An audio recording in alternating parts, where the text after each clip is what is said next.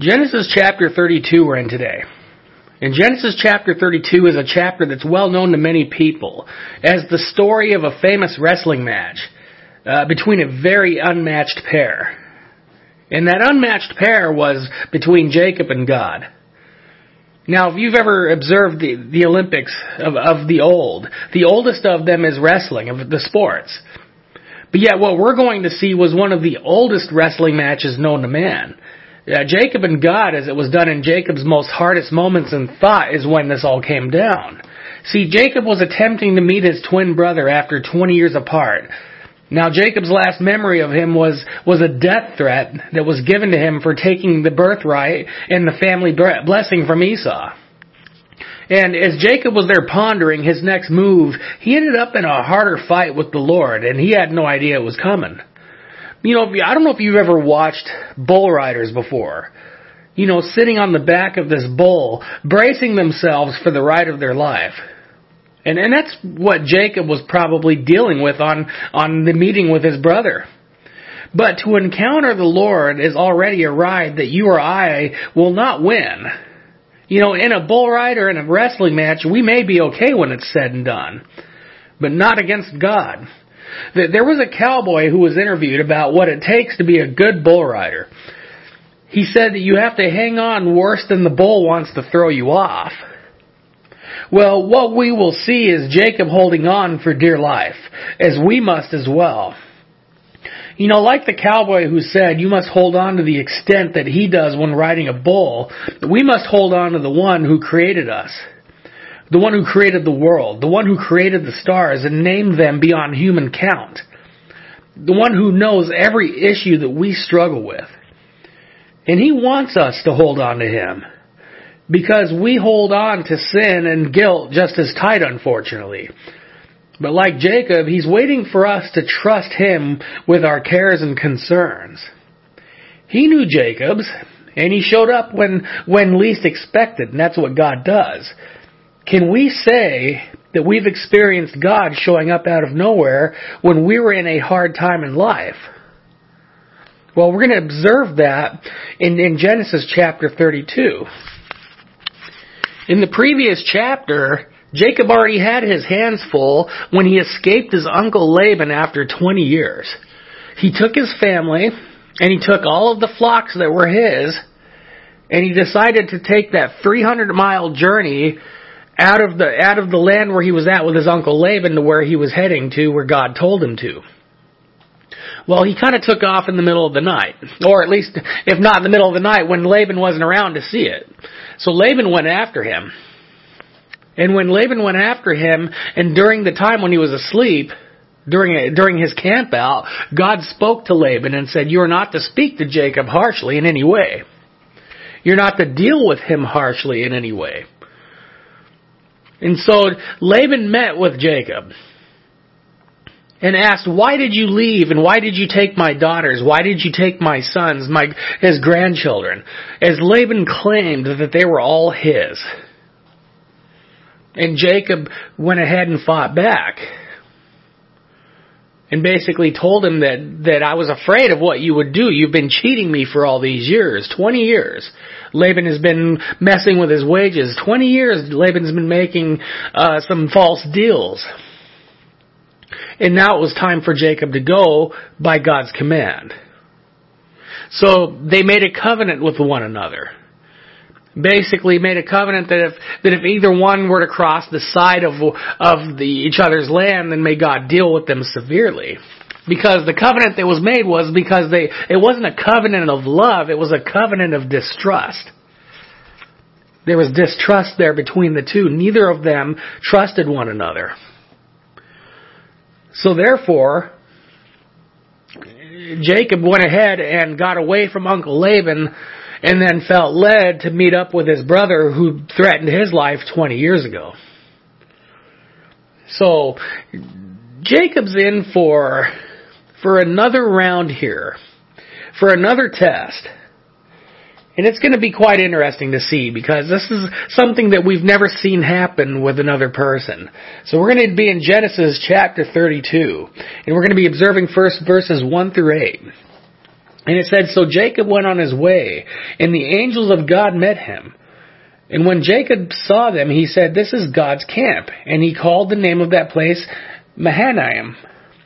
Then Jacob sent messengers before him to Esau his brother in the land of Seir, the country of Edom. And he commanded them, saying, speak thus to my lord Esau, thus your servant Jacob says, I have dwelt with Laban and stayed there until now. I have oxen, donkeys, flocks, and male and female servants, and I have sent to tell my lord that I may find favor in your sight. And then the messengers returned to Jacob, saying, we came to your brother Esau, and he also is coming to meet you, and 400 men are with him.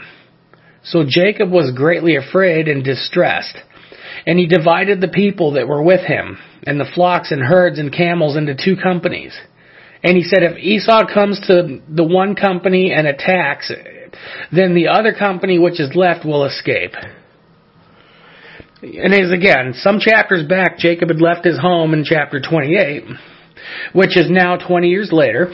His brother Esau threatened his life because he took the birthright and the blessings on what was given to the firstborn, which was technically Esau.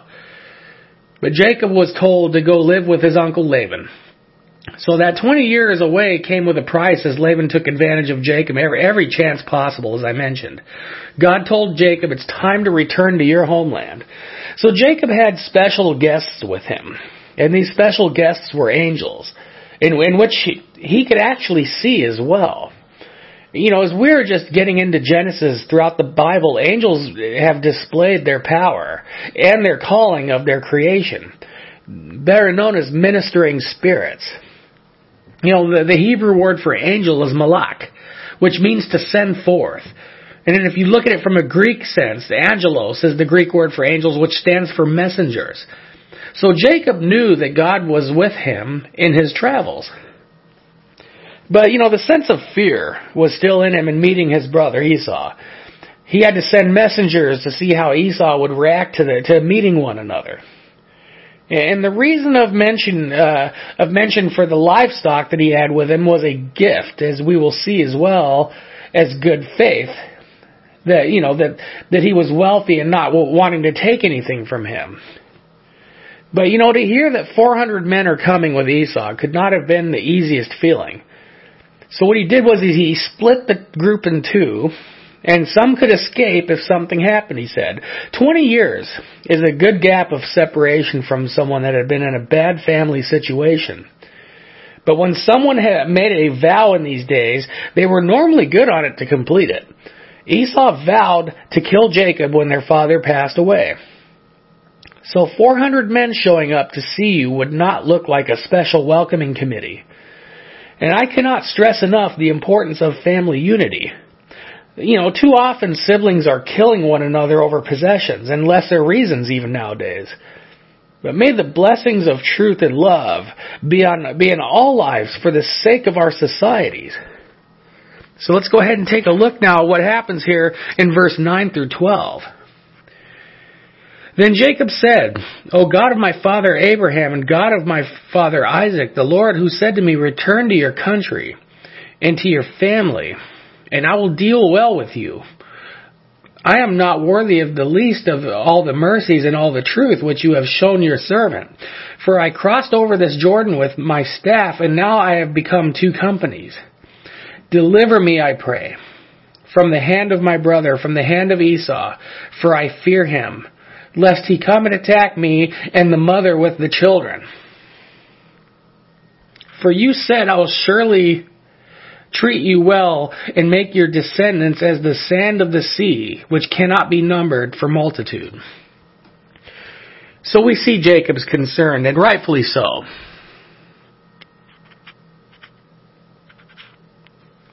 And 400 men behind a brother who vowed to kill him, you know, most normal people would be nervous. But dividing our normalcy from our spirituality is night and day. We see Jacob was normal. There was concern. But in his spirituality, he did what was required of him. And what was that? He prayed. But also with remembering God's promise of the continuing and the inheritance of his descendants. If we were to be 100% honest with ourselves, how would we deal with this situation? You know, I've heard many preach a good sermon on faith, and I've heard many rebuke those in the Bible for the times that they showed lack of faith. And it's really easy to do when things are going well in our lives. But when it came down to the test, I've seen some change their demeanor really quick. And would Jacob be wrong for reminding God of what he promised? Well, we're reading it versus hearing the demeanor of his voice. But God knows us better than we know ourselves. See, I'm sure God was pleased to hear Jacob remind him of his promise because it shows that he was listening to God, and that's what God wants. And if you know God, you will know that nothing is hidden from him. If you're going to be open with someone, God is the one who would appreciate it. But doesn't he already know what I'm thinking or going through? Yes, he most certainly does. But there's a trust and a confiding in the only one who can deliver you from any situation. In Jacob's human aspects of fear or doubt, he acted out, but he was honest with God, see. The Lord knows everything about us. But what can we say that we know about him? You know, it's interesting to continue the research of God's Word. As it has been found that a few thousand promises were seen in the Bible that God had made. And a few thousand promises, whatever the exact number is, was kept by God. Because what God says he's going to do happens. Our Lord is a God of promise. And there is nothing that he had promised that didn't happen. Everything has always happened when he's promised something with somebody. And that's the mercy and that's the grace of our God. You see, a lot of people look at God in two different forms. They either see God of strict love, they see God of strict wrath. And the truth of the matter is God is both when he needs to be because God is holy. He is a holy God and he acts according to what needs to be done. We're not to categorize him. We're not to cherry pick him of what we like or don't like. But what we are is to observe him and to follow him and trust him. Because we can never know what he's going to do or say. We have to be open to his perfectness, his perfect mind, his heart, his words, to where we are imperfect. And our relying on him is a necessity that we have forgotten. But we are normal because we do what Jacob did. We question why. Or we question, did you not promise that this would happen? That this would be? And we've seen many wonderful examples in the Bible of people who were questioned. They would say, do you really believe that your God is going to get you through this? And their answer was, yes, it is. But if he doesn't, we are not going to denounce him. And what a pleasing thing that had to be to God was to know that whatever the case may be with the Lord, we don't always know what his will is. But we're willing and able to take what his will is. And see, Jacob is going to experience that, what his will is. And it's a powerful thing. It really is a powerful thing just to simply surrender. But sometimes we suffer from a little stubbornness. And Jacob at times, again, will show certain aspects of that, which we're going to see. But it was for his own good, but there was a price to pay, as we're going to observe verse 13 to 21. So in 13 to 21 it says, so he lodged there that same night, and took what came to his hand as a present for Esau his brother, 200 female goats, and 20 male goats, 200 ewes and 20 rams, 30 milk camels with their colts, 40 cows and 10 bulls, 20 female donkeys and 10 foals. Then he delivered them to the hand of his servant. Every drove by itself, and said to his servants, pass over before me, and put some distance between successive droves. And he commanded the first one, saying, when Esau my brother meets you and asks you, saying, to whom do you belong and where are you going? Those are these in front of you. Then you shall say, they are your servant Jacob's. It is a present sent to my lord Esau, and behold, he is also behind us. So he commanded the second, the third, and all who followed the drove, saying, in this manner you shall speak to Esau when you find him. And also say, behold, your servant Jacob is behind us. For he said, I will appease him with the present that goes before me, and afterward I will see his face, perhaps he will accept me. So the present went on over before him, but he himself lodged the night in the camp. Since it was birthrights and blessings that Esau was concerned, with Jacob, shows with gifts with hopes of being received is what he's doing here.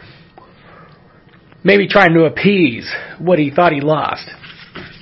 We didn't see God tell Jacob to do this, but possibly Jacob was looking for a second route. If you think about it, everyone loves gifts after all. Before, Jacob was getting taken advantage of by Laban for the past 20 years, and he was doing all the conniving and the dealing which ended him up in the position that he was in. Worries on inheritance have been a downfall like no other in families. It's not the design of God by any means, but reconciliation is. Jacob was blessed with many things, many children. But when you have everything from a possession standpoint and not your family, there is a void in the lives around others in your household. Yes, there is also some bad apples on the family tree, which may be wise to stay clear of. But the ones that God shows favor to is the ones doing right by him and his will now. You see, Jacob referred to his brother Esau as Lord. Now, he was showing it respect, as Esau is the older brother. And he was told that he would be the servant, and Esau would be the servant. This was by God's plan. But yet Jacob displayed the humility in referring to himself as Esau's servant. But, prayer of faith versus the actions of our own thoughts and ways is the difference. Was he buttering him up? No, perhaps, yes. But the gifts, the title Lord, it seems much. But again, the confidence of literally seeing the angels in his presence was the sign that God was with him. In fact, Jacob's next experience is like no other. He definitely experiences God in ways that others did not. As we take a look now at verse 22 to the end. And he arose that night, and took his 2 wives, his 2 female servants, and his 11 sons, and crossed over the ford of Jabbok. He took them, sent them over the brook, and sent over what he had. Then Jacob was left alone, and a man wrestled with him until the breaking of day.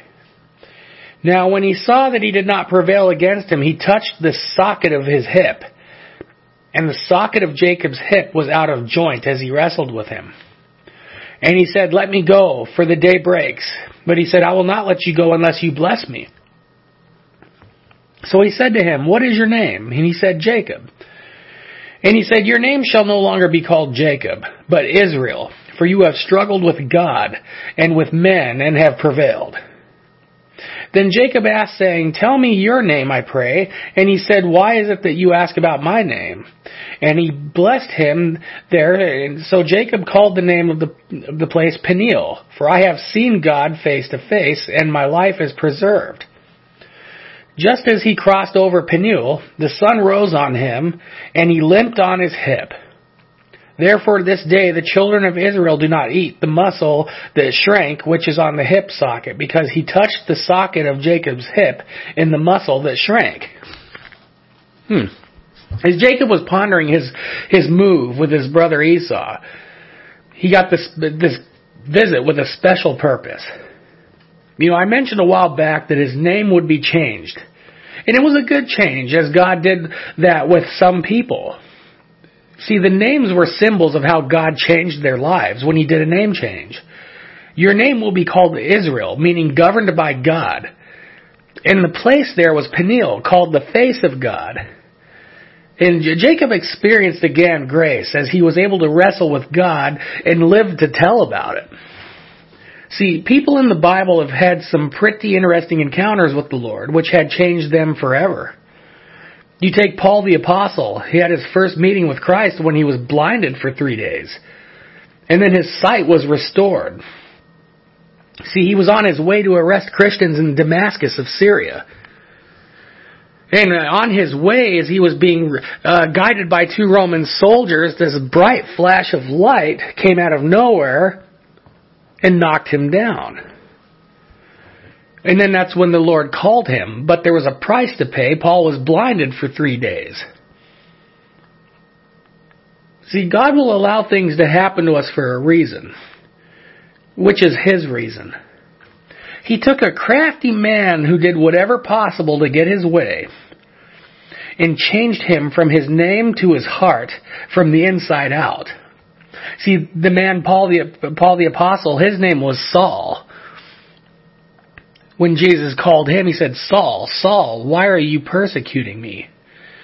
Well, when Paul was originally named Saul, Saul meant demanded one.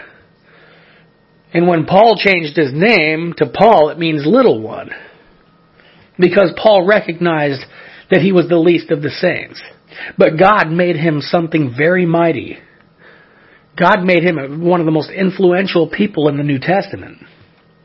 And we take Israel, Jacob, who is now Israel, who's now the conniving heel catcher, is now governed by God.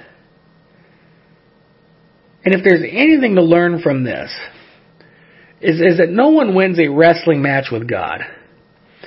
Surrendering to Him from the beginning is the greatest thing that we can do.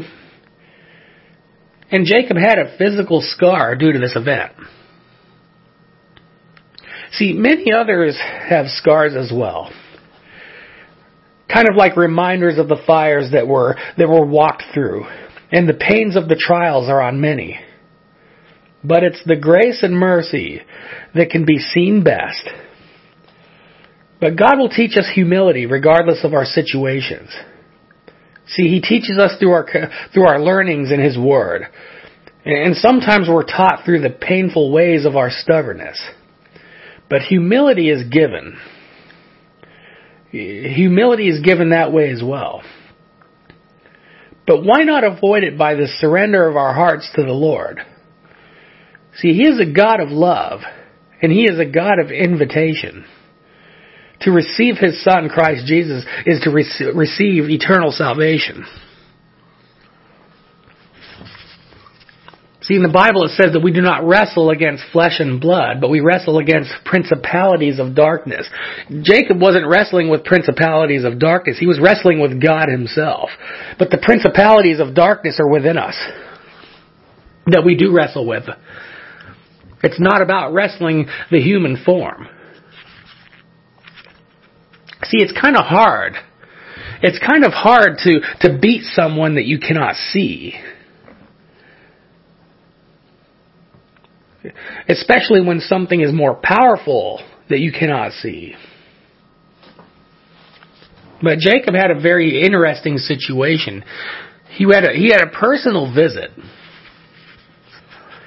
And he did wrestle. He did wrestle with the Lord. And God had mercy on him, because you don't wrestle with the Lord and get away with it normally. But God had a special plan for Jacob. He had a special way of doing things with Jacob that needed to be done. We all have a sense of stubbornness in us. And God knows how to bring us to Him. I've said before that we shouldn't have to hit rock bottom to have a relationship with our Lord. But He will allow us to if need be. But the key is to prevent that. The key is to surrender. We are wrestling against principalities of darkness all the time. Some may have depression. Some may have fear. A lot of us do a lot of pillow planning at night, staying up all night. losing sleep because of whatever reason. We're trying to figure out what we're going to do and handle, how we are going to handle the situation instead of giving it to the Lord. But instead we wrestle within these principalities. See, victory's already been done. It's been done on the cross. Because God has sent His only begotten Son to die for our sins. And though that what we're reading now was many, many years before that happened, God was revealing a plan through our Lord and Savior Christ Jesus. And through Christ Jesus, He was related through genealogy to Jacob as well. Whatever God's plan for us, I think it's a blessing to know that He has a plan for us. But are we going to be faithful? What I'm doing here is making sure that the plan that's had is that eternal salvation is set. So if you want to receive eternal salvation, you must receive the Lord Jesus as your Lord and Savior. And may we stop wrestling and stop trying to fight before something happens to us that might harm us somewhere in the long run. Because we don't want to have to hit rock bottom in order to call out to our Lord, but that we would be willing to right now through the best of times and through the worst, just as we would through the worst. So may the Lord call upon you and the Holy Spirit guide you. If you are willing, say this prayer after me. Dear God, please forgive me, Lord. Please forgive me of all of my sins. I confess to you, Lord, that I am a sinner. And I ask, Lord, for you to cleanse me of all of my sins. Lord, I believe that you came and died for my sins on the cross, Lord. And I thank you, Lord. I receive you in my heart as Lord and Savior. And I thank you, Lord, for having me, Lord. So when my time is up, Father, may I enter in your kingdom, Lord, as I am now a child of yours. For, Father, I love you, I praise you, and I receive you now. In Jesus' precious name I pray. Amen.